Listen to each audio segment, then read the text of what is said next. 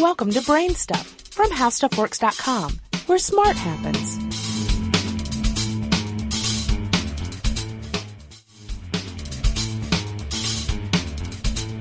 Hi, I'm Marshall Brain with today's question. How many people does it take to perform a Formula One pit stop in just 7 or so seconds?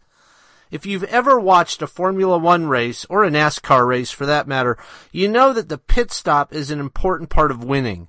In Formula One, a well-executed pit stop can replace all 4 tires, refuel the car with many gallons of gas, and do it all in roughly 7 seconds. So how do they do it? They use a lot of well-coordinated manpower. Most of that manpower is focused on the tires. It takes 15 people to replace them.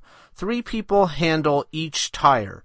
1 person takes the old tire off, 1 person puts the new tire on, and 1 person handles the pneumatic wrench. Then 2 or 3 more people jack the car up and down for the couple of seconds necessary to slide the tires on and off. 2 other people handle fueling. The reason it takes 2 people is because the fueling hose is massive. It has to be, since 9 liters or more than 2 gallons of fuel are flowing per second through that hose. Then there are 2 more people on a backup refueling rig. Now we're up to 19 people. The fireman is standing by with a fire extinguisher in his hand in case something goes wrong in that fueling process and a fire breaks out. Then there's a person there with the engine starter. There's no built-in starter motor on a Formula One car. It's done with a separate tool, and he's there in case the engine cuts off while it's in the pit. The pneumatic man deals with the pressurized pneumatic system used in place of valve springs on F1 cars. He checks and repressurizes the system when necessary.